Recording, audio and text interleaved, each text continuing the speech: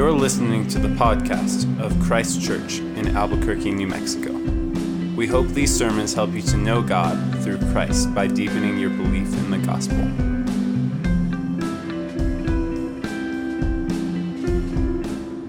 The reading this evening comes from Romans chapter 8, verses 18 through 30. For I consider that the sufferings of this present time are not worth comparing with the glory that is to be revealed to us. For the creation waits with eager longing for the revealing of the sons of God.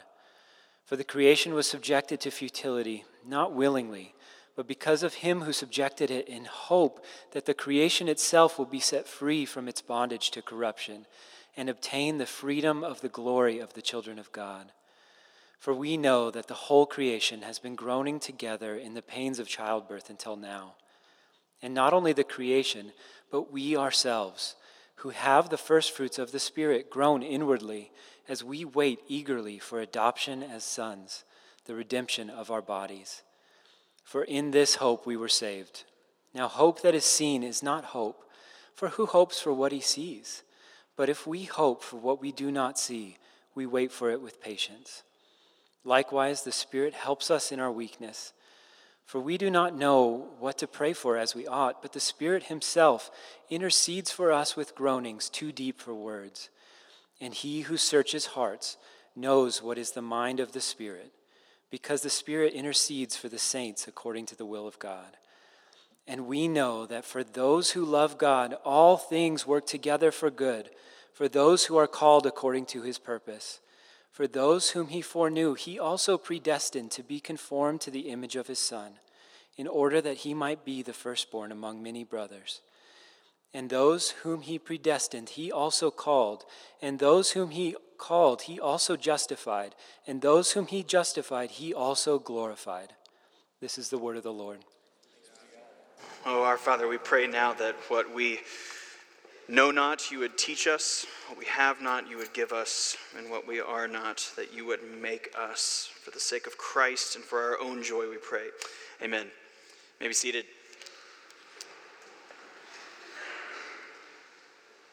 If I haven't met you, my name is Nathan, and I love time travel. I always have, not actually traveling in time, but stories about time travel. That'd be cool though. If you just found that out about me, that I am a time traveler. Anyway, when I was probably a 6th to 8th grader, I wore out my VHS copies of all of the Back to the Futures. When I was a child, I still considered Back to the Future 3 a good movie, but it's not. But the first two are great. My kids haven't seen those yet, but their minds have still been blown by, the animated Meet the Robinsons and Freebirds. Time travel, just conundrums. It's great.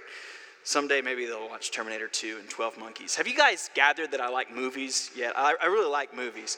Well, in my research this week, other than mythology that comes from India and Japan, and apart from stories like Rip Van Winkle, where a guy kind of time travels, in that he wakes up 20 years later missing the Revolutionary War, Wikipedia tells me that The Christmas Carol by Charles Dickens in 1843 is one of the very first published time travel stories. And of course, Scrooge, he travels through past and present and future, but he's only traveling as an observer, not as a participant. But it's got a lot of the best time travel motifs, like origins and alternate timelines and all of those things.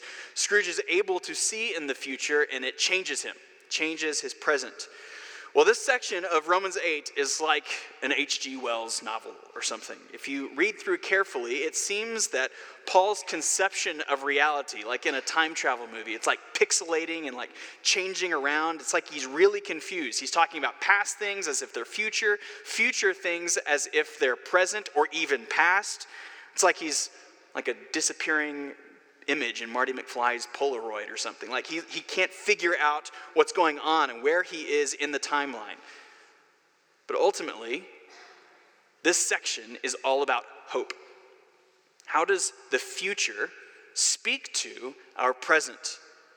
This is a time travel expedition here for Paul and for us tonight.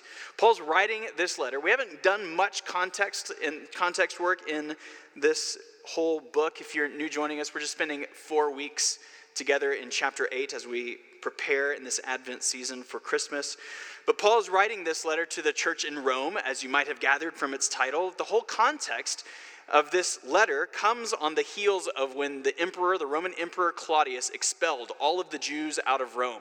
And after several years, they were eventually allowed to return. But now we have a church in Rome made up of Jewish Christians and then Gentile, non-Jewish Christians, who have never really had to coexist together. And they're trying to figure out what life is like and is to be like together as one body. And on top of that, the Jews for many years had been experiencing great suffering as exiled refugees out of that city. And now the entire church, Jew and Gentile, is beginning to feel the first pulses of cultural and governmental opposition and persecution. So in reflection to the peace and joy that is experienced by Christians that we've thought through the past 2 weeks in the first half of chapter 8, tonight in verses 18 through 30, Paul is essentially going to say and to ask, okay, yeah, all that's great. All that peace and joy stuff, it's really wonderful. Like when your children are behaving or perhaps even still asleep. When you're up early in the morning and the heater is blowing and you've got a warm cup of coffee or cocoa and Nat King Cole is back there singing Hark the Herald Angels or something. When things are wonderful, yeah, it's really great. And we can say, yes, God does bring peace and joy. But how in the world can we say that peace and joy can still be known and experienced when the cancer comes? When you lose your job? When your spouse or your children seem impossible to live with? When you long and pray for a spouse and children to live with? When the economy crashes or fires or tsunamis come and destroy? What then, Paul? How in the world? What are you talking about with this peace and joy stuff? Well, anticipating your questions, Paul answers with 3 sections focusing on 3 different things that groan together in hope. And we'll see those tonight.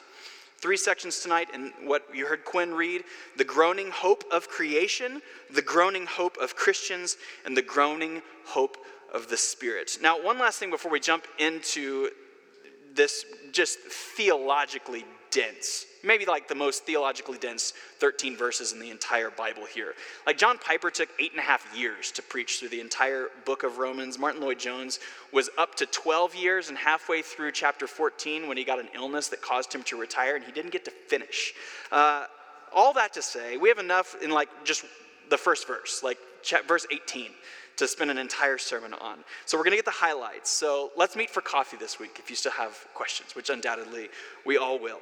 Okay, the groaning hope of creation. Last week, Clint got us to the mind-blowing reality that Christians share in all of the benefits and privileges of Christ as a co-heir, as just as Christ, the firstborn, the oldest son. When we are united to him in faith, we get his firstbornness. We get all of the benefits of being an heir by spiritual adoption, provided, verse 17, that we suffer with him in order that we might also be glorified with him. So it's that suffering to glory theme that he now continues here in verse 18 as he's trying to think through, is the suffering even worth it? So verse 18, Paul writes, "For I consider that the sufferings of this present time are not worth comparing with the glory that is to be revealed to us. For the creation waits with eager longing for the revealing of the sons of God. For the creation was subjected to futility, not willingly, but because of him who subjected it, in hope that the creation itself will be set free from its bondage to corruption and obtain the freedom of the glory of the children of God. For we know that the whole creation has been groaning together in the pains of childbirth until now."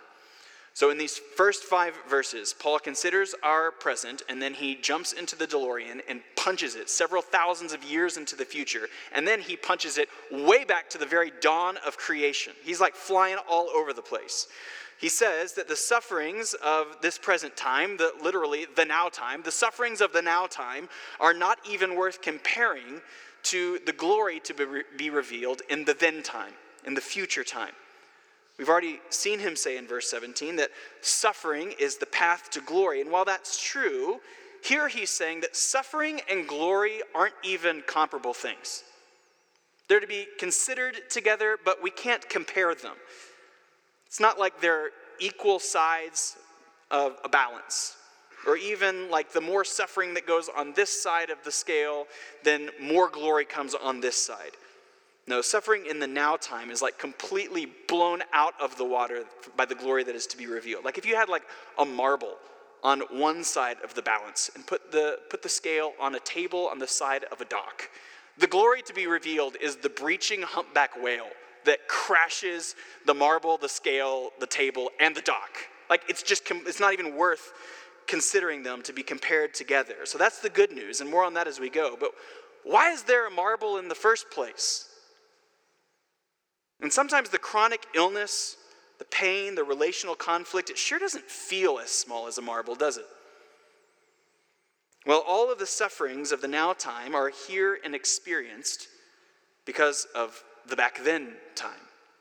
When at the fall, on the second page of human existence, humanity as God's sub-rulers of creation led a revolt. They led creation in a coup attempt of the good and high king. And so in verse 20, the creation was subjected to futility, not willingly, but because of him who subjected it. Creation, like all of it, lions and geckos, flamingos and flounder, tectonic plates and wind currents, mitochondria and supernova, all of it subjected to futility. Because of mankind, the pinnacle of creation, representing it and leading it down this road, God subjected all of it to futility. And this is the exact same word that we spent about 8 weeks thinking through in the book of Ecclesiastes. This heaviness, this frustrated vaporness that all of creation experiences. That just as God sent Adam and Eve out of his full presence of friendship and peace, that now humanity experiences pain, struggle, frustration, futility, well, so do dogs and oak trees. And yet, just as Adam and Eve received a promise of reconciliation and restoration, creation shares in that promise. Creation shares in expectation, expecting a full sense of what it was created for. No longer dying, deadened, or dead, not decaying or deteriorating, but glory. And creation waits with eager longing. It's almost as if like the ants and the mountains, as they are waiting. It's like the imagery that Paul is using here. It's like they're like up on their tiptoes, like just trying to see over the horizon, to see the future glory that will be revealed when God makes all things new. For we know that the whole creation has been groaning together in the pains of childbirth until now. This groaning, from pulsing earthquakes to dying cats to the Ebola virus. These are painful groans, but they are groans of hope and expectation. We flew past that little phrase at the end of verse 20, didn't we?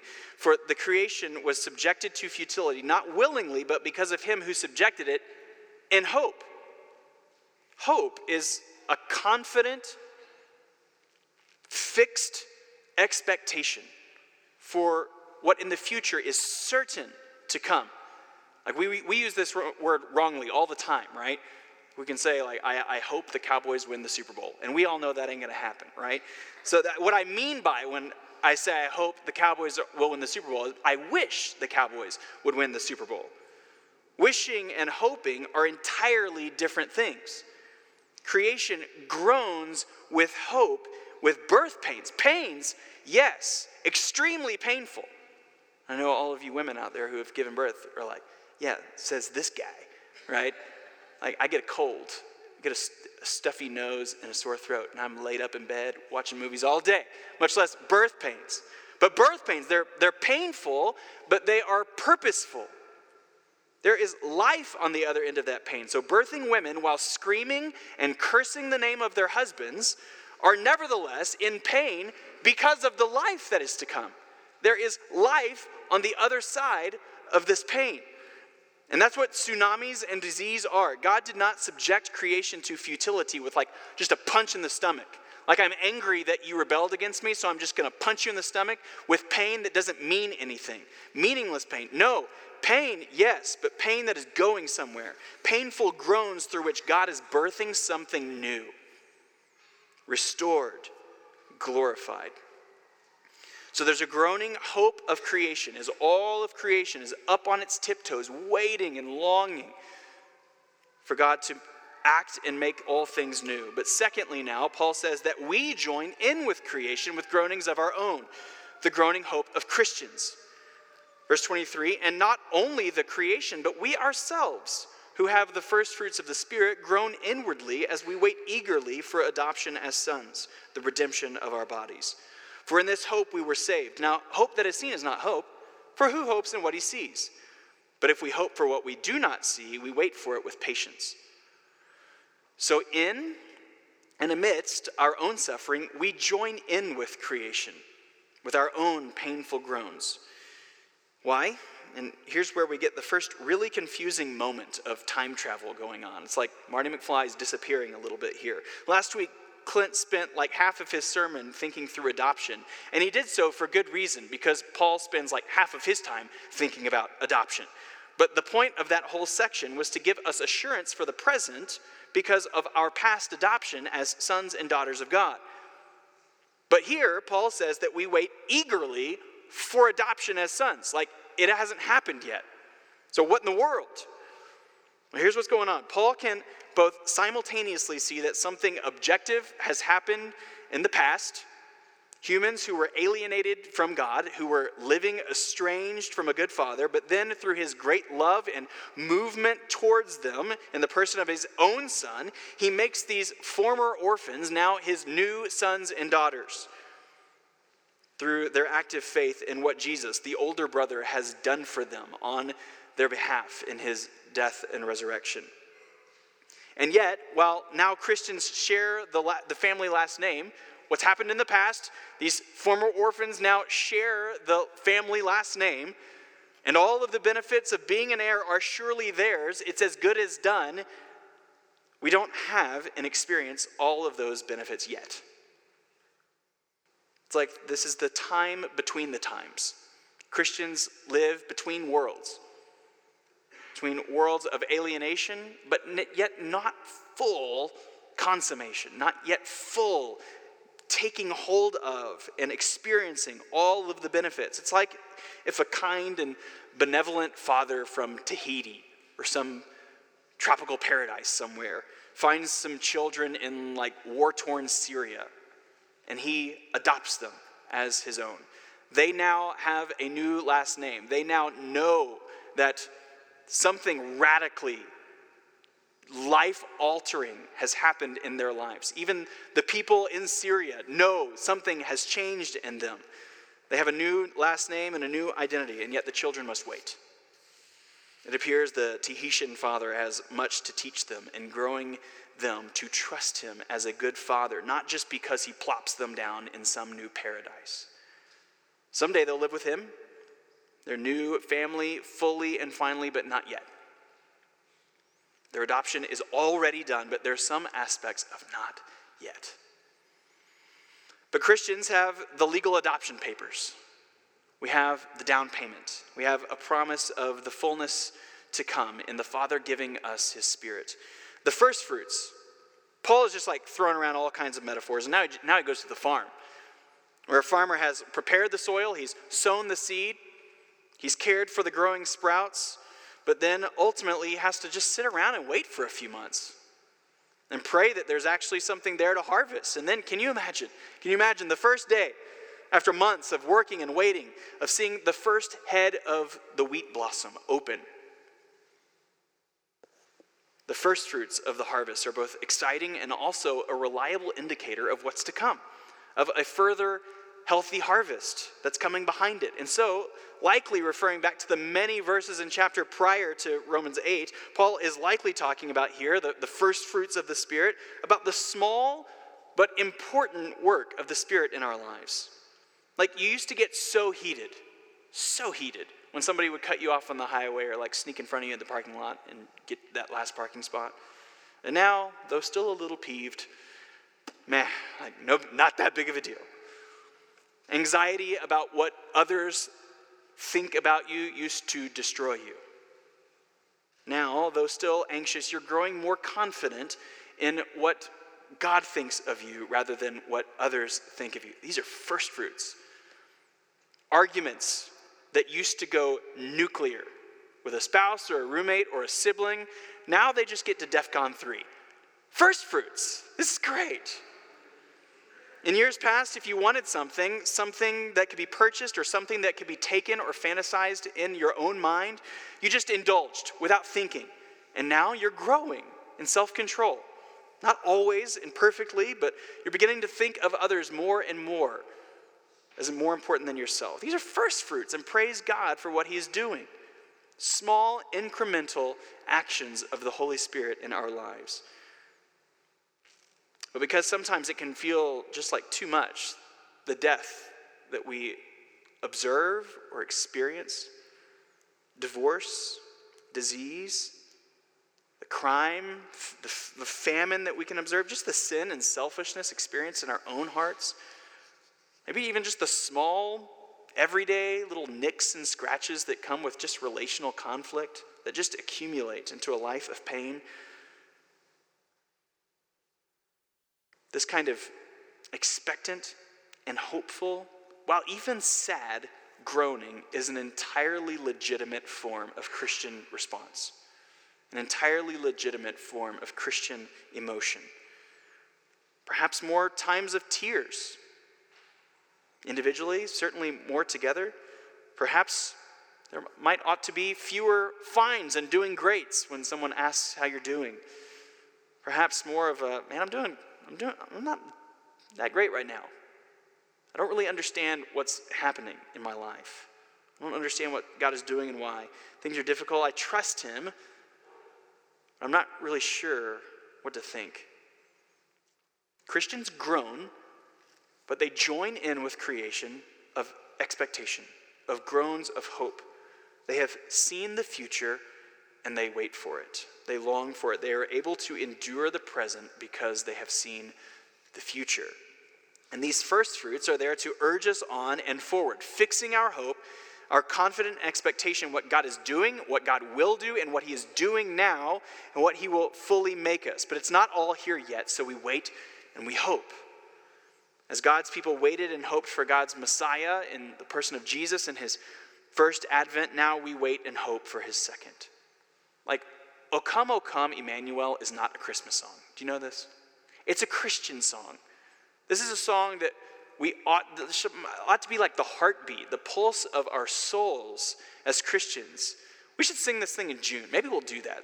Some random Sunday night in June, let's just sing O Come, Emmanuel. This is a prayer and a hope of every Christian. O come, thou King of nations, bring an end to all our suffering. Bid every pain and sorrow cease, and reign now as our Prince of Peace. Bring an end to creations and our groanings once and for all. Even so, come, Lord Jesus, we pray. But how can Christians hope and endure through groaning? This is still very, very difficult. If it was just a we know the future thing, I'm not sure that would be good enough. Right? Like if we had just a picture, an image of eternity, while that might help us and give us hope for a while, I think we might get distracted. We might start to doubt that we actually saw what we think we saw. Well, third, the groaning hope of the Spirit. How can we hope and endure through groaning? Verse 26, Paul writes, likewise, the Spirit helps us in our weakness. For we do not know what to pray for as we ought, but the Spirit himself intercedes for us with groanings too deep for words. And he who searches hearts knows what is the mind of the Spirit, because the Spirit intercedes for the saints according to the will of God. In our weakness, in our groaning, that's exactly when the Spirit goes to work. With the sickness, the relational hurt, the miscarriage, our tendency is to think that those are the moments when God has checked out, when he has made himself aloof, and it is difficult to know him. But Paul is telling us the exact opposite. In times of weakness, in times of groaning, that's when the Spirit kicks it up into hyperdrive, with groanings of his own to come to us in cultivating deeper and more expectant hope. Perhaps you've heard this verse here used as an explanation for like praying in tongues or something, but I don't think that's what Paul's saying. I think this is the kind of thing when we're just like this is just too much. Like the pain, the suffering, all of it, just like watching the news. Just logging onto Facebook for like 2 minutes. It's just too much, right? Watching my own life, which isn't meeting any of my expectations. In sadness, I don't even know what to pray. I don't know how to pray in this moment, and I certainly don't know what to pray for. And the Holy Spirit is like, yep, I can work with that. I can work with that. Here's a person who is mourning, who is humble, who is poor in spirit. Just the kind of thing that I can come and shape and mold. And he intercedes to help the Father's children, continuing to trust God as a good Father, to help them pray in a way that honors the Lord, according to the will of God, Paul says, to trust him. Like, if you want to know what I think Paul is talking about here, I didn't really plan this because of this verse, but as we were singing Lord, I Need You before this sermon, like just reread the lyrics of that entire song. I think that's what Paul's talking about. The groanings, like, I'm falling apart. I don't even know what to, without you, I need you. And those are the moments that the Spirit comes, interceding and offering, comforting, supporting us with groanings of his own. But wait, I thought that Jesus was the one that intercedes for us, right? An intercessor. This is like a whole big argument in the book of Hebrews, pleading our case of his own merit before the Father. How is it that the Spirit also intercedes?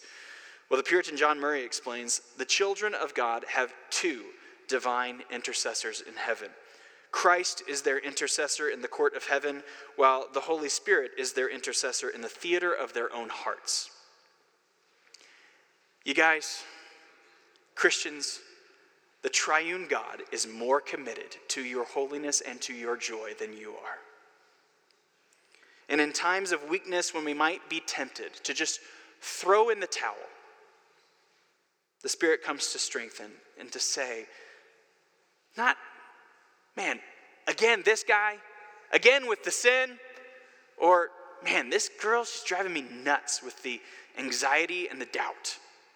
When will she get it together? This is not what the Spirit does. The Spirit intercedes in the theater of our own hearts and saying, oh, she needs me. Now is when she needs me. Whispering groans of his own, saying, trust the Father.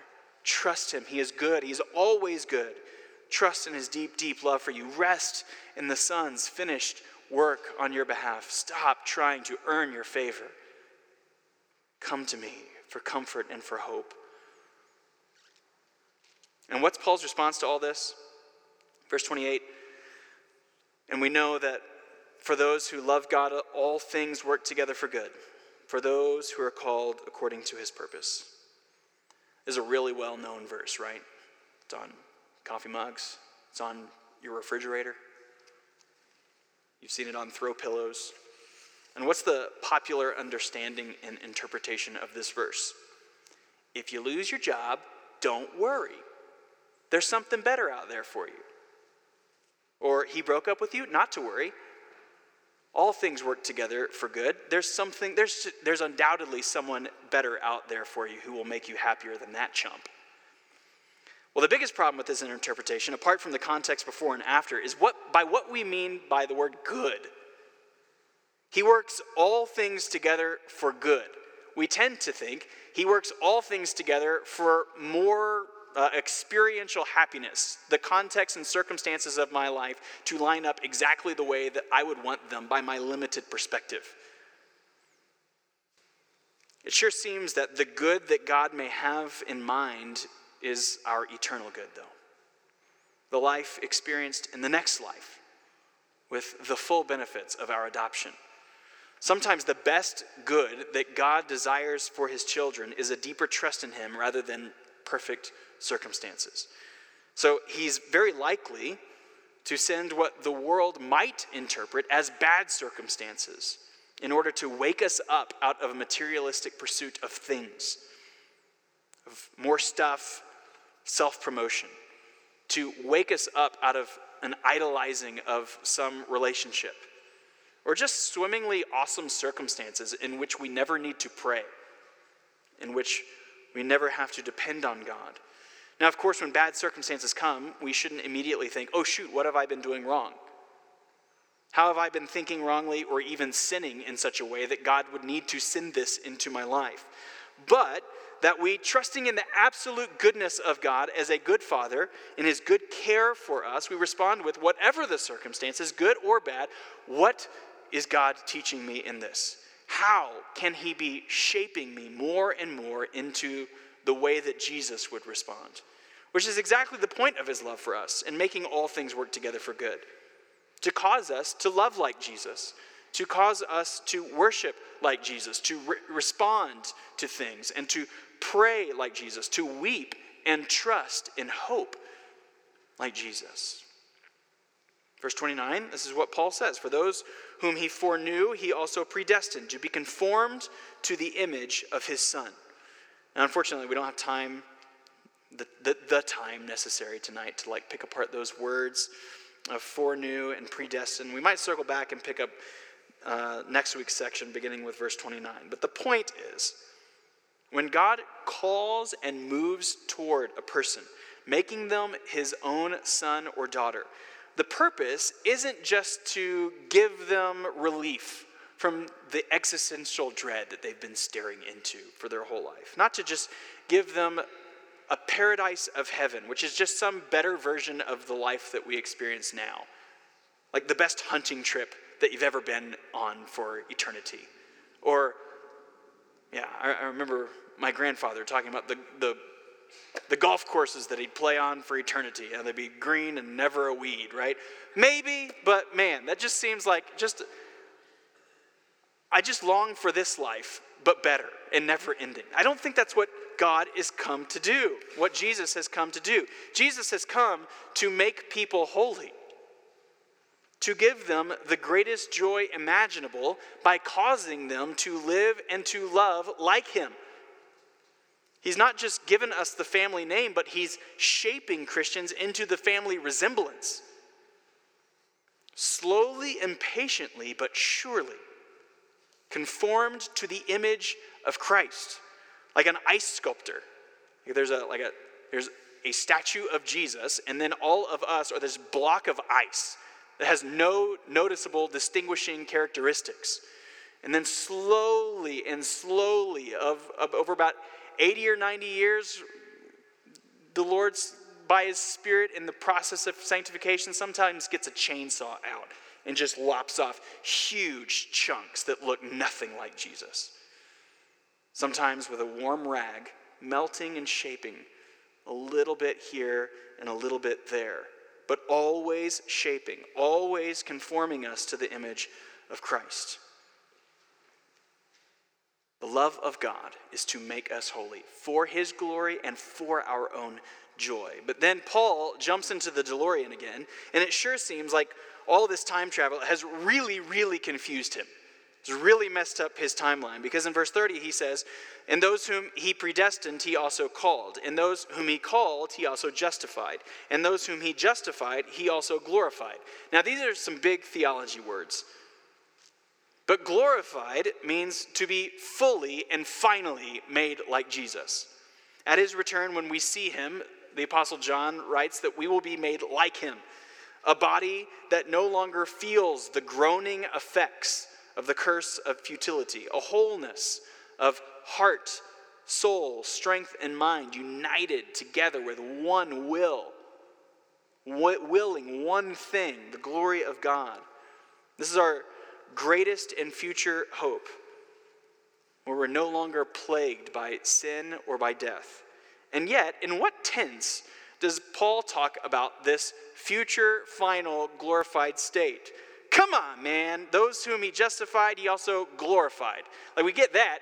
He called, he justified people in their faith in Christ, but he also, past tense, glorified them.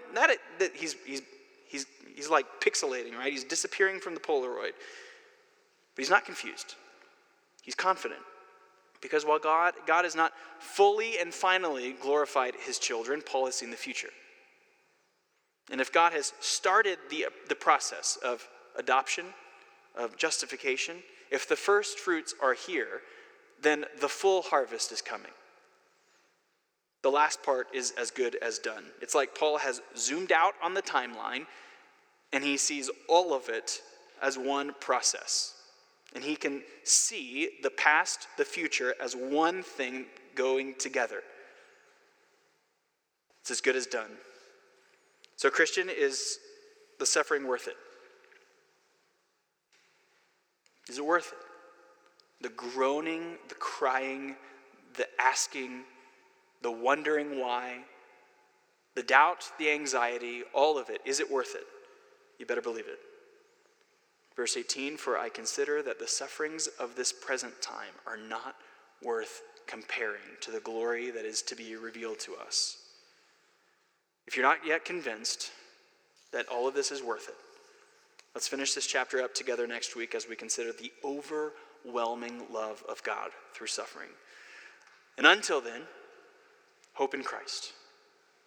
Hope in what he has done for you in his first coming, with a fixed, confident expectation. Hope in what he will do at his second coming, where, as C.S. Lewis writes, God will make the feeblest and filthiest of us into a dazzling, radiant, immortal creature, pulsating all through with such energy and joy and wisdom and love as we cannot now imagine. A bright, stainless mirror which reflects back to God perfectly, though, of course, on a smaller scale, his own boundless power and delight and goodness. The process will be long and in parts very painful, but that is what we are in for. Nothing less. He meant what he said. Let's pray. Our Father, we sometimes struggle. We sometimes, in large degrees of suffering, sometimes in small yet still painful instances, in times of wondering and doubting, of suffering, we do suffer. Some more than others, and certainly our brothers and sisters around the world in other parts of, in other economies and under other kinds of oppressive governments, they know suffering far better than we. And yet, though it's a marble, we still experience the marble. Father, help us. Holy Spirit, come to us more and more. Help us to turn to you, to expect your coming, to be supported by your groanings, your coming alongside us, of underneath us, of carrying us along in a growing and increasing hope that what God has started, what he is doing, he will certainly accomplish. Help these first fruits carry us along with a greater hope, where we await the full adoption as sons and daughters. Even so, Lord Jesus, we pray, come quickly. Amen. We hope you have been encouraged to deeper life in Christ through the preaching of this sermon. For more information about Christ Church, visit www.christchurchabq.com.